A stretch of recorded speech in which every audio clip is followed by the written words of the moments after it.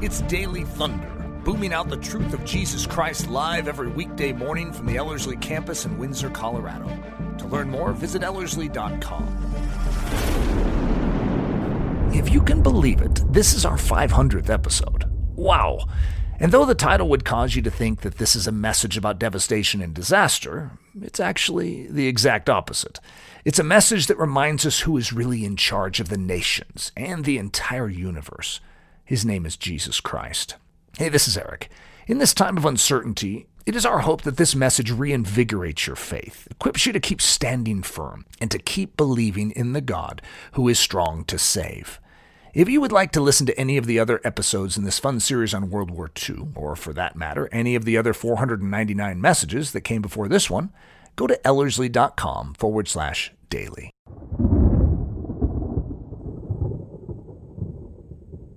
Okay, guys, you do know that this is a special Daily Thunder, right?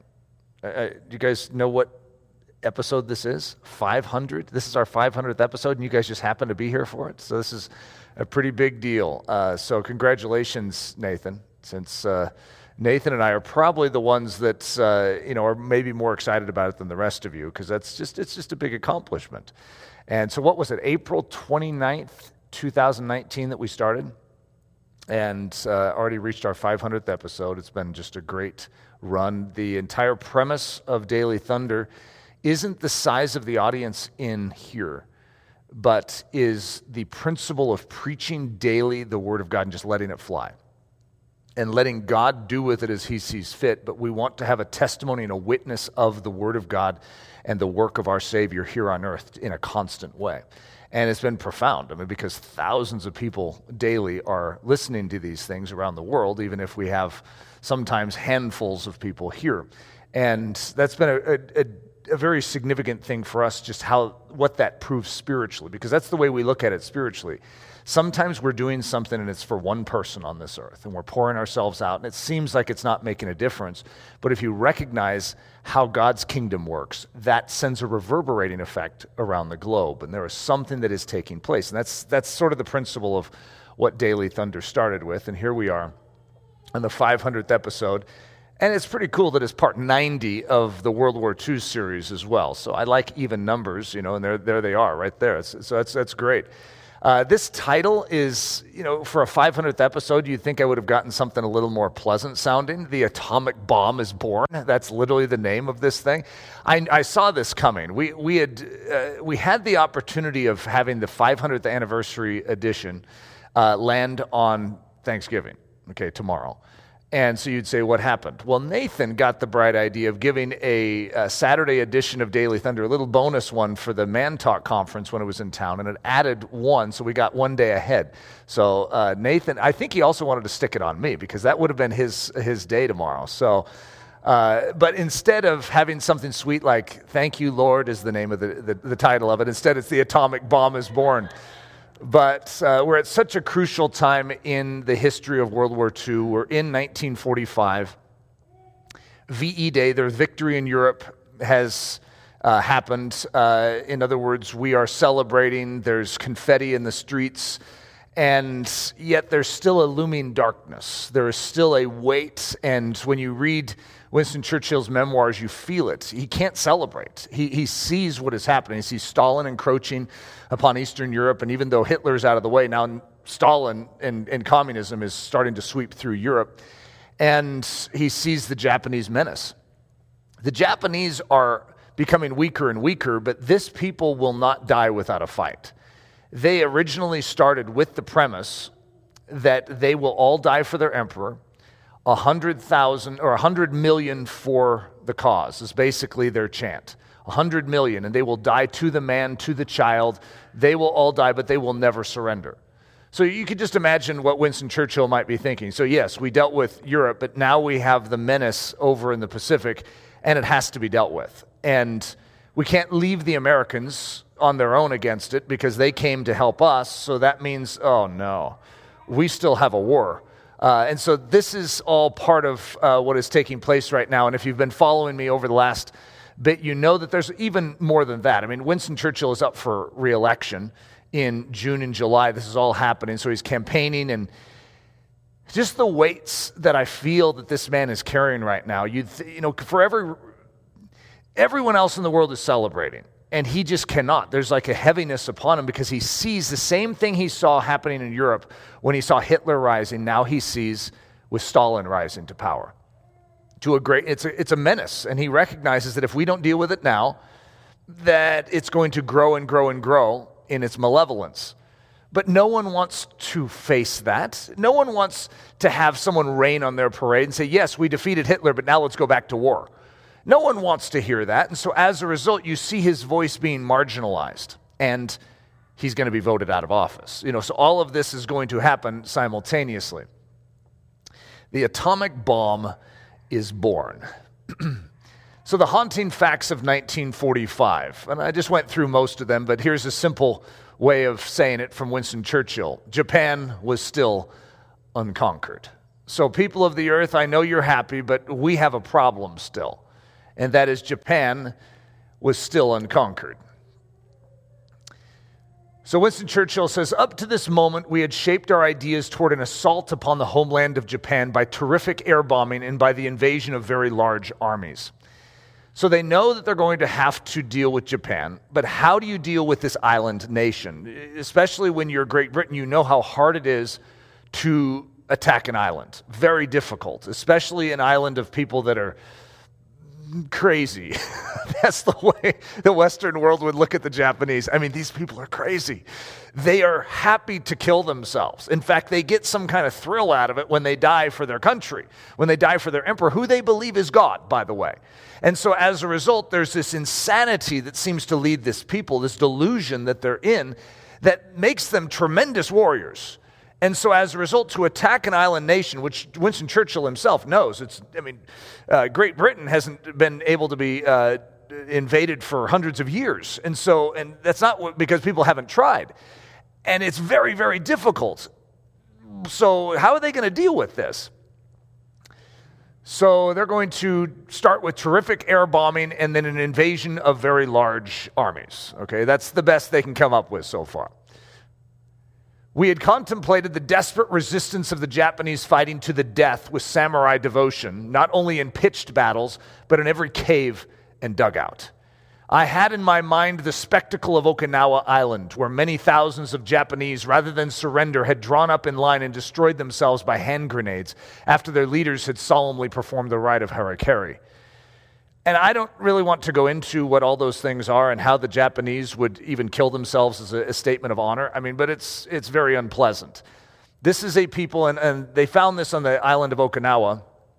And if anyone saw Hacksaw Ridge, they saw a little bit of that, which I'm not giving a recommendation to watch that, to endure that, but it was a very powerful illustration of, you see the two different mindsets of how they approach war. But even decades later after this, there are going to be islands in the Pacific where Japanese soldiers had been isolated who still think the war is going, because the only one that can call them out of the war are their commanders. But their commanders never told them to set down their weapons. So even decades later, these same Japanese soldiers are still fighting to the death and killing people, because their commander had not told them to set down their arms, and they were convinced that they would die to the man. So they know that their country did not surrender. No. That's false information. That's disinformation, or as we would say today, that's fake news. That didn't happen. And so as a result, the dedication of these soldiers is quite amazing.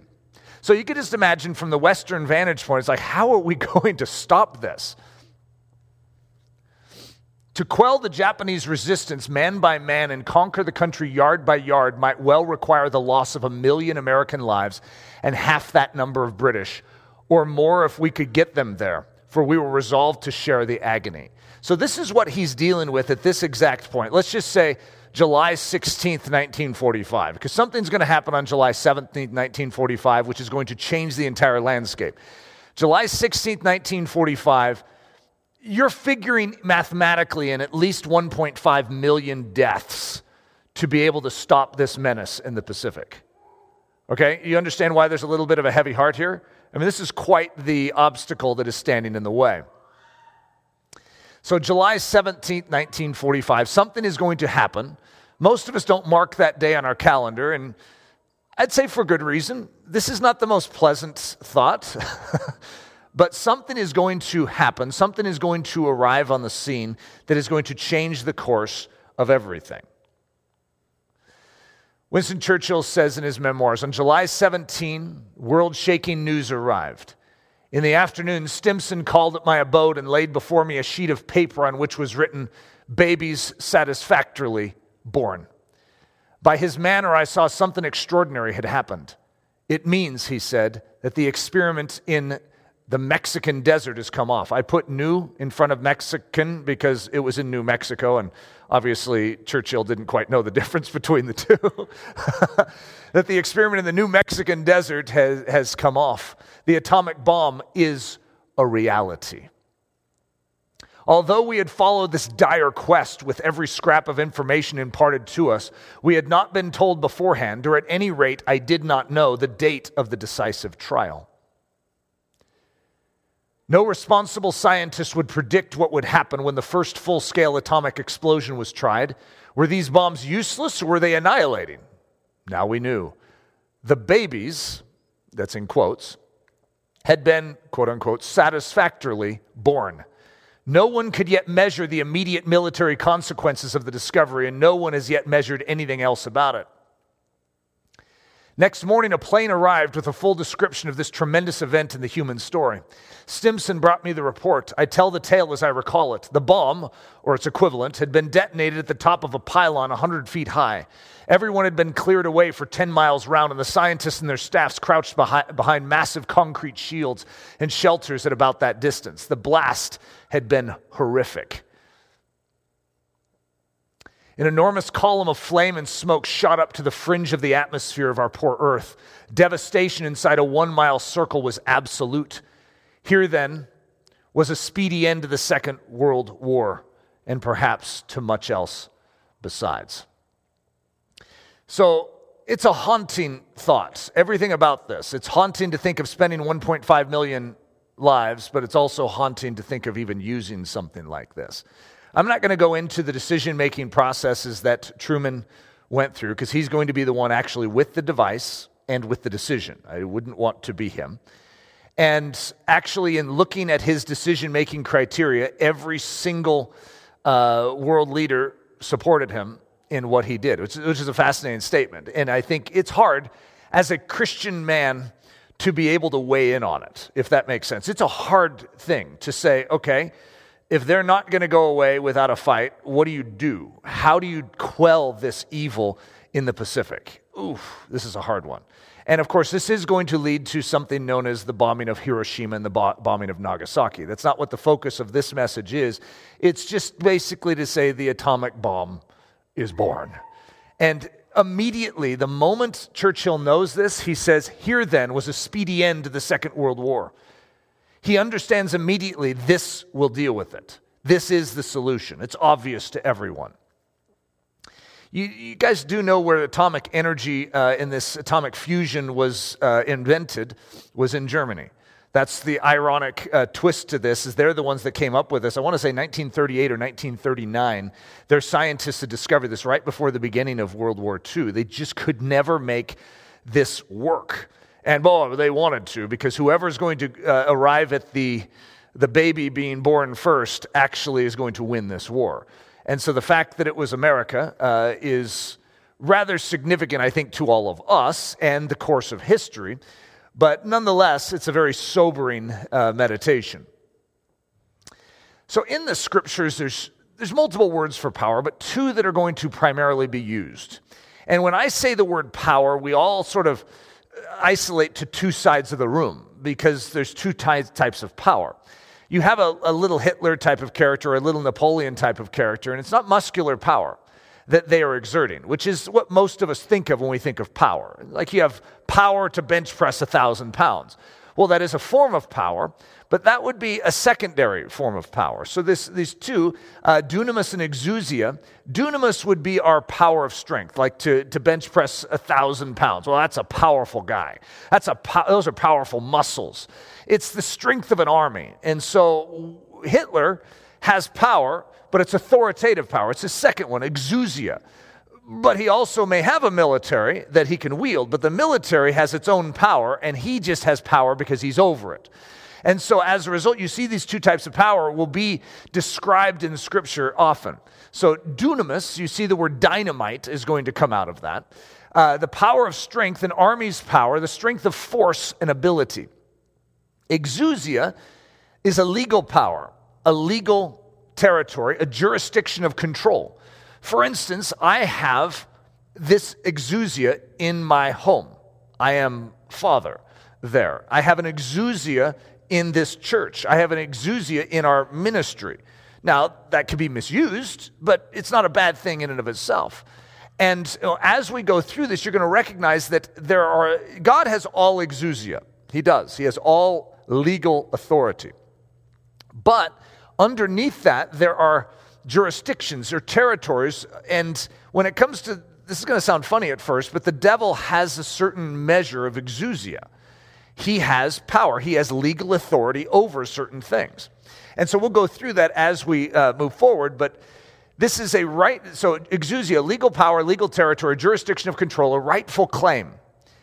A legally backed position of authority, lawful claim or allowance, a liberty to do as one pleases, a chief monarchical position of authority to dictate and decide.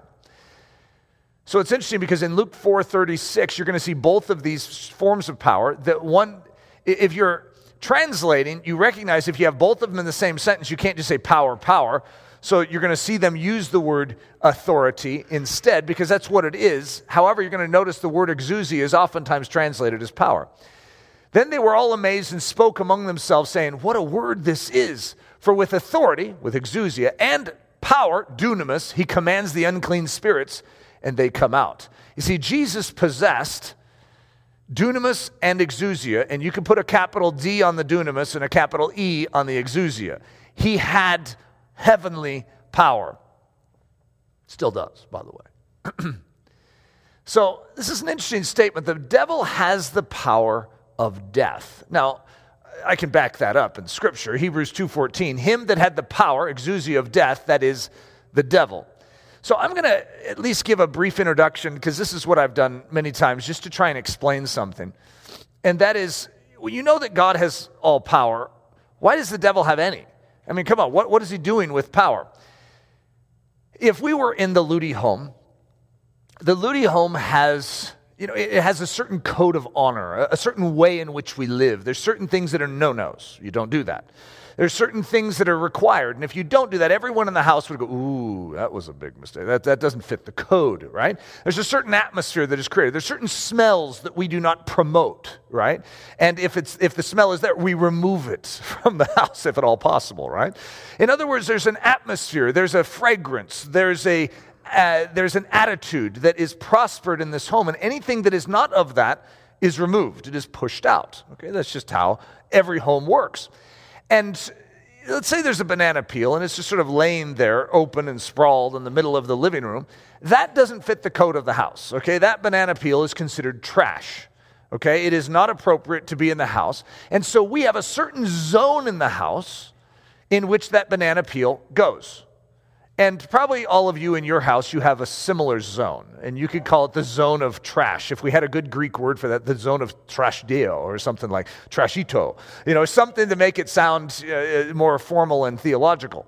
But we have this zone. In our house, we have a little pull-out drawer, and in it are, you have a trash can, and then you have this recycle bin behind it, and so it's a nice organized system, right? And so this banana peel goes from our house, our living quarters, into this zone. And now here's what's interesting. It's still in the house. That trash can is still in the house, but it's of a different nature than the rest of the house. Isn't that just a fascinating thought? If you were to dig through my trash can to see who I am, you wouldn't know who I am. In others, except for you would see what I'm not.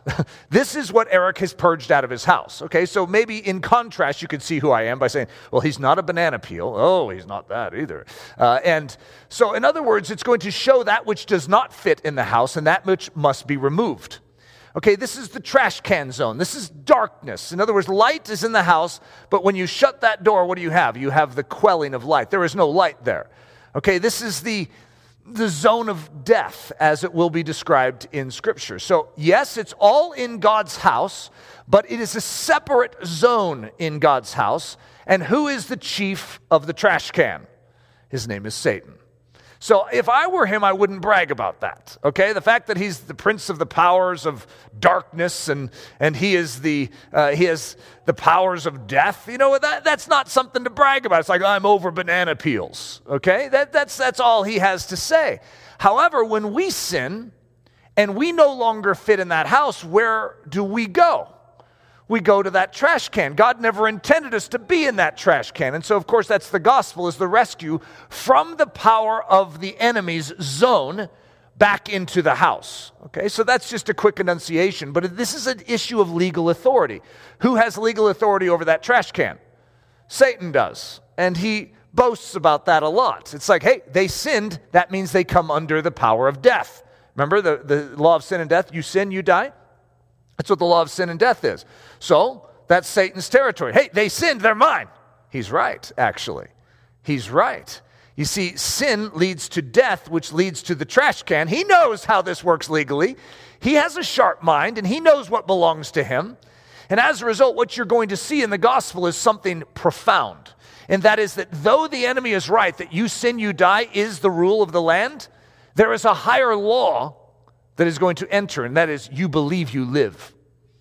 And so as a result, anyone who believes is actually released from the hold of the trash can, and they are allowed into the dwelling place of God to live.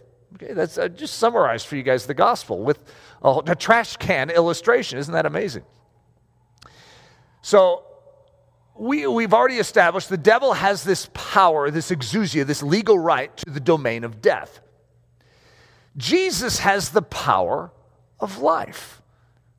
So let me show that. John 10, 17 through 18. Therefore does my Father love me, because I lay down my life that I may take it again. No man takes it from me, but I lay it down of myself. I have power, exousia, to lay it down. And I have power, exousia, that's the legal authority, to take it again. This commandment have I received of my Father. Who's over life? Jesus is. He has power over this domain. Of course, we see when he says in John 14:6, he says, Jesus said to him, I am the, of course, it is going to say the way, the truth, but I'm going to summarize it with some ellipses here. I am the life. So Satan has power over death, but who is the life? Jesus. Now, if you were to put those two into an arena and have them fight it out, who's going to win? You know that death actually has no substance to it? You can't measure it. It has no matter to it. It just is the absence of something. It is the absence of life. So as a result, what the devil is over is just the absence of something. It's a void. It's a vortex. It's a black hole. He doesn't have any substance. He just only has power when someone enters into it to be over them. But if they're absent, he has no power. You put life against death, life wins every time. Let's keep going. Satan has the power over darkness. Jesus is the power over light. So Acts 26:18, to open their eyes, this is speaking of the work of Christ, the work of the gospel. This is what the apostles are set forth to do, to open their eyes in order to turn them from darkness to light, and from the power, it's exousia, the legal authority of Satan, to God, that they may receive forgiveness of sins and an inheritance among those who are sanctified by faith in me. So we see that there's this domain of darkness, this domain of death, and the gospel is intending to rescue us, to wrest us out of that control and transfer us from the kingdom of darkness into the kingdom of the dear Son, the kingdom of life, the kingdom of light. And so that's what we see. So let's continue our meditation, because, if we were just to, before we go to this next slide, this next thought, if we were to put in an arena light and darkness, who are you going to bet on? You see, every day we walk into a dark room and turn on a light, we have the competition right there. And do you know that darkness doesn't just lose the battle every single time when there is the presence of light? but it literally eviscerates in milliseconds. I don't even know how long it takes for it to win, but it's quick, right? It has no ability to defend itself against light. So, yeah, the devil has the power of darkness, but that shouldn't cause you to shudder in your shoes. What you should reflect upon is Jesus has the power of light, and light is greater. So now let's think about this. Satan stole 1/3 of the angelic host, and we could stop there. I mean, I could say Satan has the power over death. He has the power over darkness, and you could be like, oh no, say it isn't so, Eric. And I could say, did you know he also stole 1/3 of the angelic host? And you could be like, oh no, stop, this terrible bad news, just quit. It's all true. However, there's a greater truth. There's a truth that trumps it. And that's the meditation for right now.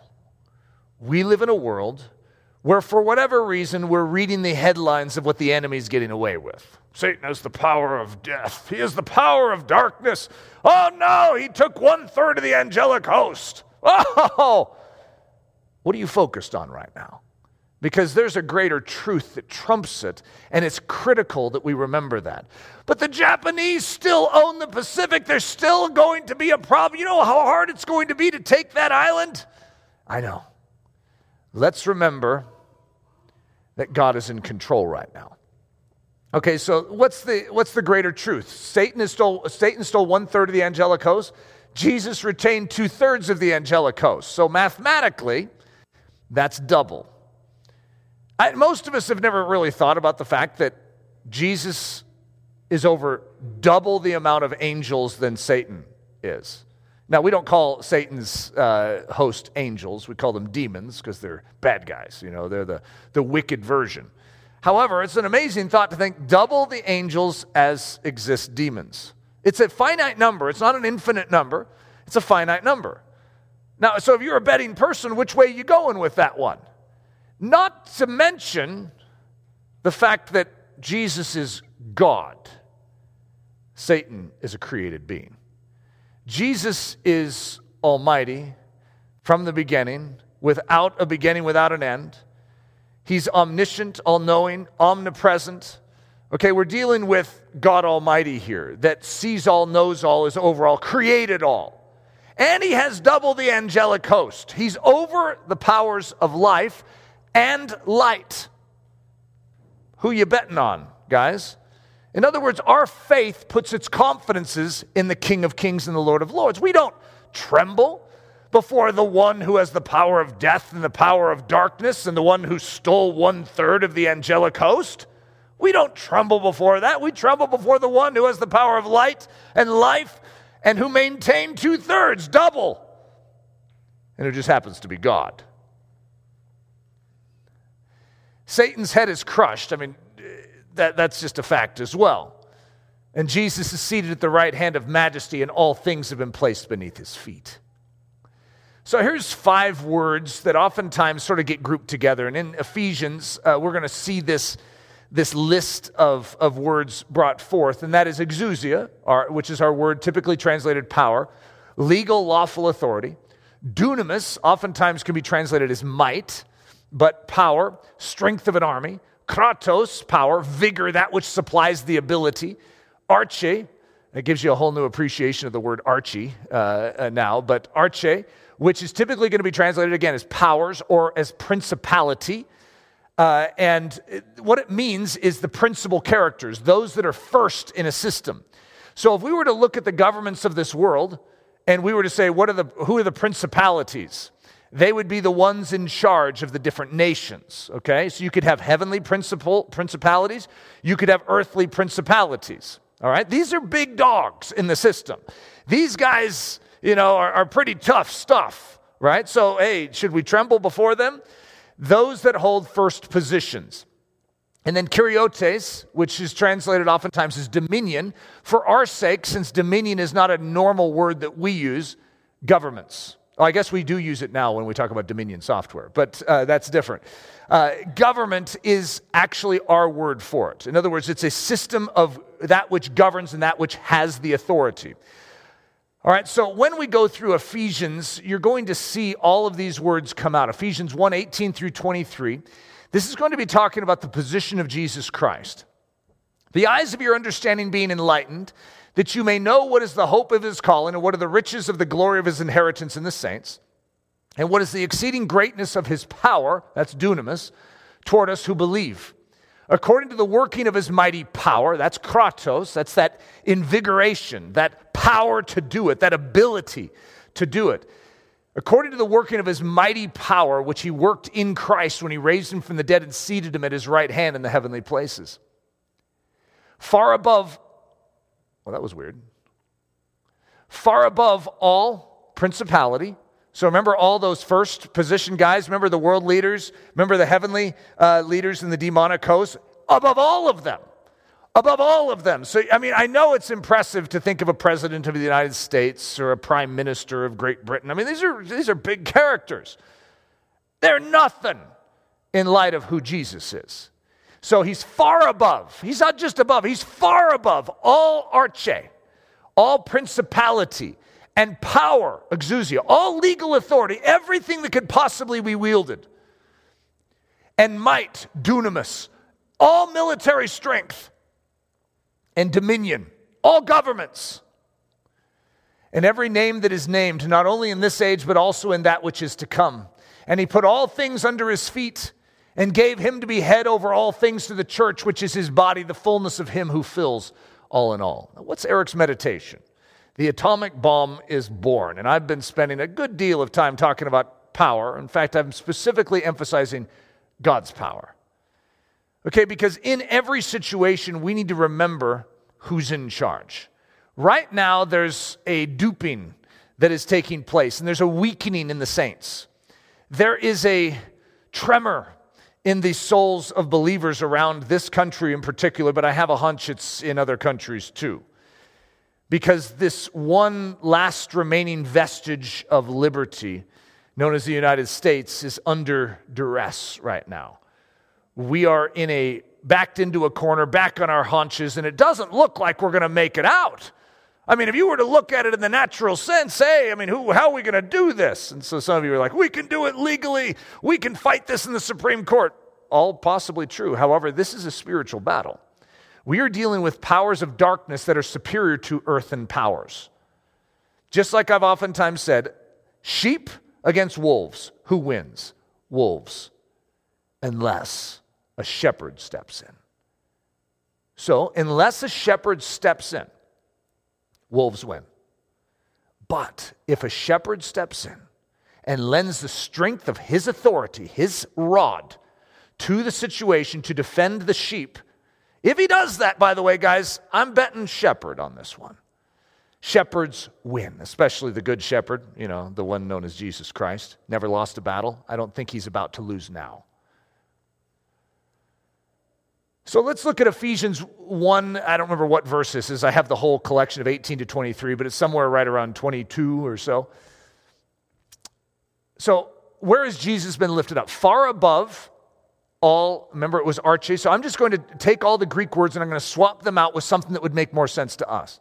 Far above all world leaders, that's in parentheses, and, another parentheses, earthly authorities, and, another parentheses, military weaponry and martial power, and, another parentheses, all governments of the earth. He's above all of them. Who do you serve? Who are you looking to right now? Where does your confidence lie?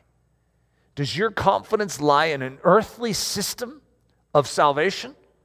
Oh, and if we somehow can just maintain this, then we're fine as the church? The church has lived without the Constitution of the United States for generations and generations and generations. And it has thrived. I, for one, am not interested in flushing it down the toilet. But I want us to remember who we serve and that his form of government will never end. His constitution will stand forever, even when someone tries to undermine it. The kings of the earth could take their stand. The rulers of this earth could conspire to take down that anointed one who sits enthroned in heaven. But the one who is enthroned in heaven laughs and holds them in derision. So Winston Churchill says, and I've already read this is a review, on July 17th, world shaking news arrived. So You guys ready for this one? Oh, look at that guy, Eric Ludy. On November 25th, in the 500th episode of Daily Thunder, world-shaking news arrived. See, that's what could be said in history. This is world-shaking news. What I am saying is technically classified as the good news. And it's arriving fresh today for you to hear. You know, sometimes we just need Stimson to set the piece of paper in front of us and declare what has happened. And it changes our entire outlook. Because Winston Churchill's under a great heaviness at this exact point in time. And he just feels the weight of it, sort of like we do. I don't know. I mean, it's a wise thing not to follow the media. Wise. But even if you're following the media that's biased the opposite direction against the mainstream media, even if you follow that, it doesn't really always encourage you. Let me just put it that way. In fact, I would say there's been a stretch of time where there's a damper that is over the souls of so many believers. I feel it. I feel what the church is feeling right now. And it's like there's a certain ache that I have. And I want to say, look heavenward. Remember who is seated on high.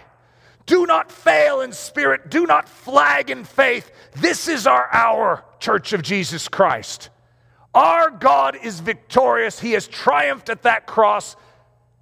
And he is not weak to save now. The question is, do we as believers believe? Are we doing what we are supposed to do? Because there's multiple things you could believe. You could believe the mainstream media. You could believe the establishment system that wants to convince you of a certain reality. You could even believe in the conservative media and what they're saying. And when an attorney gets up and gives a nice speech, you could say, that's where my confidence lies. You could believe in those things. And I would say, Church of Jesus Christ, make sure you are grounded and founded in the Word of God, which is rock. And when winds and rains beat against you, you will not fall. Because God does not change. When he says it with his mouth, he can back it up in a court of law. Our God is true. He is faithful. He has done it. Let's remember that now. So on November 25th, world-shaking news arrived. I get to be the guy delivering it. I mean, Winston Churchill got to write it in his memoirs, but I get to put it on the screen today in the 500th episode, by the way. Daniel 7, 9 through 10. Let's just enjoy some of this news and let it strike us afresh.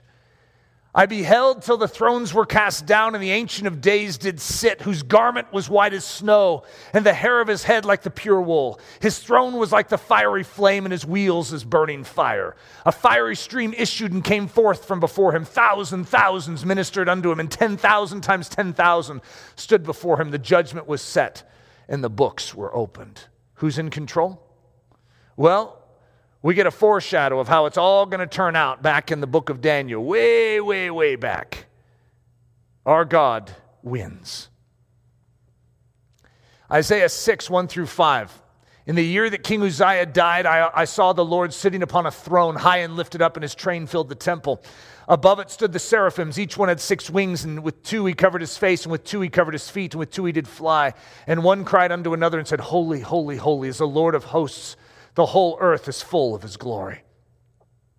And the posts of the door moved at the voice of him that cried, and the house was filled with smoke. Then said I, Woe is me, for I am undone, because I'm a man of unclean lips, and I dwell in the midst of a people of unclean lips, for mine eyes have seen the King, the Lord of hosts.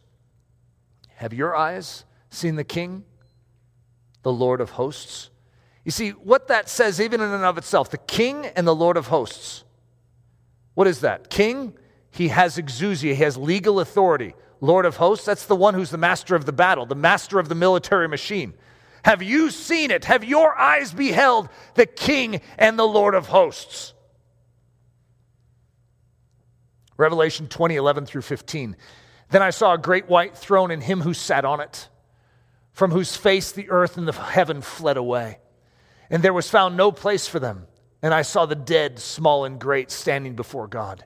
And books were opened, and another book was opened, which is the book of life. And the dead were judged according to their works by the things which were written in the books.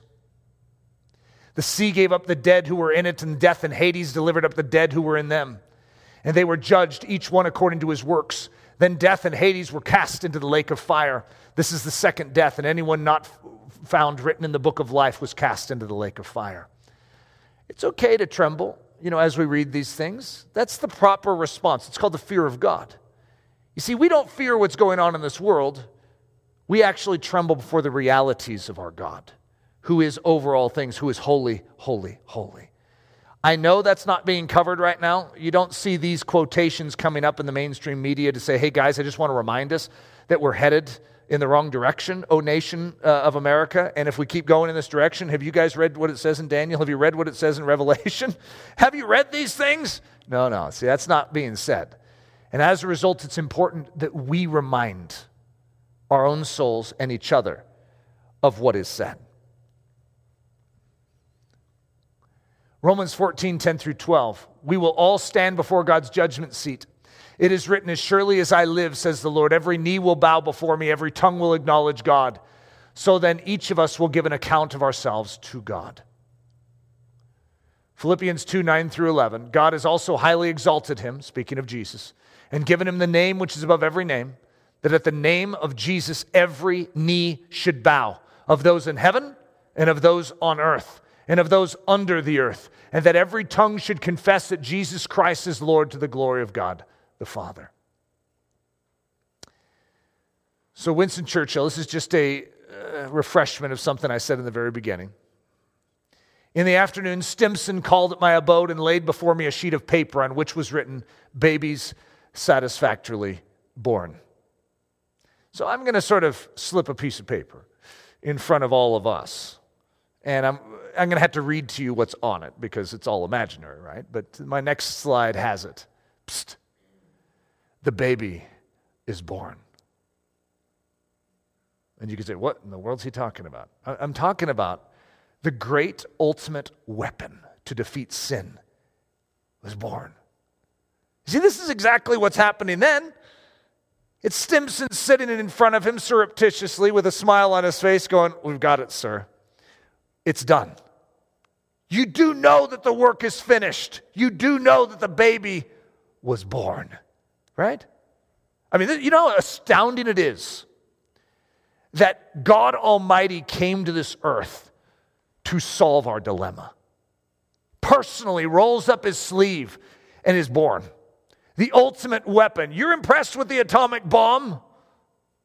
Well, before the face of Almighty God, earth and heaven flee away. They have no place to find rest. Okay, I mean, I'm impressed with a nuclear bomb as well. Okay, it's a pretty impressive thing. But God, I mean, we're talking God Almighty. It's like even the power of the sun was created by him. And if you've ever studied the power of the sun, it's so overwhelming that we have no words to describe it, no mathematics to be able to contain its power. And yet God created it. This is the one we serve. I know we're all impressed with the atomic bomb and it hushes us. It moves us to silence to recognize that men are carrying around such power. I get it, okay? But God carries a greater one. And we as the saints of God wield it. We need to remember the truth right now. So, psst, this is Stimson sticking a piece of paper in front of you. The baby is born. The ultimate weapon to destroy the defiant powers of hell has arrived. Yes, the devil has power and he will not give up ground without a fight, but this heavenly weapon is unable to be stopped and is far superior to any resistance the powers of darkness may attempt to muster. No matter what hell tries to do, this is a greater weapon. It is greater than anything. The kings of the earth all marshaled together. Remember Babel? God saying there's nothing that they can't do. Even if all of earth gathered together with one singular intent to destroy God, to take down his truth, God with but a flick of his finger is able to devastate all of that work. God wins. God is triumphant. God is over all. All things are beneath his feet. He's far above all principalities and powers and might and dominion. Far above. 2 Kings 10, 15 through 17, we have a picture of judgment. Now, it's very, very important to recognize that when in Revelation you see this one book is opened. So these books are open, which seem to be this judgment. And They're being measured according to what's in these books. But then there's another book that is opened. It's called the Book of Life. One of the best ways of looking at the Book of Life is the Word of God. It's Jesus Christ. And any of us that are found in Him are spared, are saved. And the same thing is true in every judgment. We don't fear judgment. We tremble before the realities of an atomic bomb. But if it's aimed at Japan, we don't fear it. If it's aimed at the evil, we don't fear it if we're on the side of the good, right? Even though we tremble at the realities of what it means. We tremble before the realities of what judgment is. And yet, there's a choice that we have to make, all of us. And here we see it vividly portrayed. Jehu has his chariot. He has just trampled under his chariot wheels Jezebel. Okay, evil. She's literally the symbol of evil for most people in the Old Testament. It's like, okay, name someone who's evil in the Old Testament. Jezebel, right? She was just trampled under these same chariot wheels. This chariot is approaching you and me. We'll call ourselves Jehonadab right now. Now, when he departed from there, he met Jehonadab, the son of Rechab, coming to meet him. And he greeted him and said to him, "Is your heart right, as my heart is toward your heart?" And Jehonadab answered, "It is." Jehu said, "If it is, give me your hand." So he gave him his hand, and he took him up to him into the chariot. Then he said, "Come with me and see my zeal for the Lord." So they had him ride in his chariot.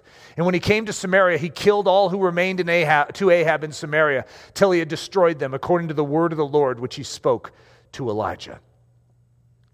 There's a chariot of judgment, and you don't want to be under its wheels. It's a furious chariot. However, the one who drives that chariot reaches his hand down and says, "Is your heart towards me as my heart is towards you?" It is. And he takes us up into his chariot and says, "Now watch." So, I don't blame you for trembling before the realities of the terrible chariot, the furious chariot. But don't fear.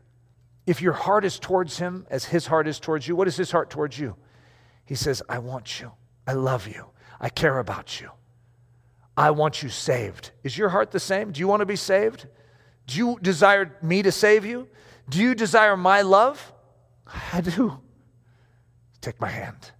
And he takes us up into the chariot, the very instrument of judgment known as Jesus Christ. We are in Christ, the judge of judges. And in that terrible day, we are in the book of life. And when it's opened, there we are. This is the gospel. So this is the good news, which is why on November 25th in the 500th episode, even though we're talking about an atomic bomb, we are hearing good news. He is victorious, and he has reached out his hand to us to take us in, to spare us from the judgment that is to come. We have a very, very real hope right now. And I don't just mean in the eternal sense, but in the present tense sense. We serve a God who has all power and authority.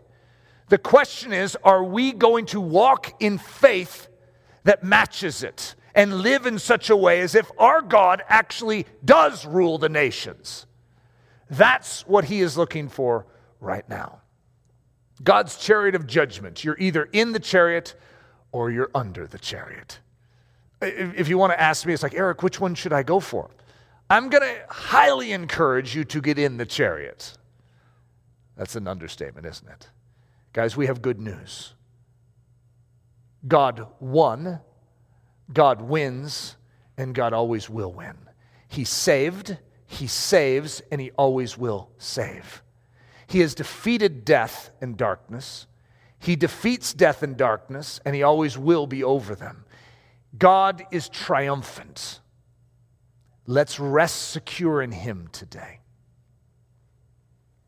Father, we trust you.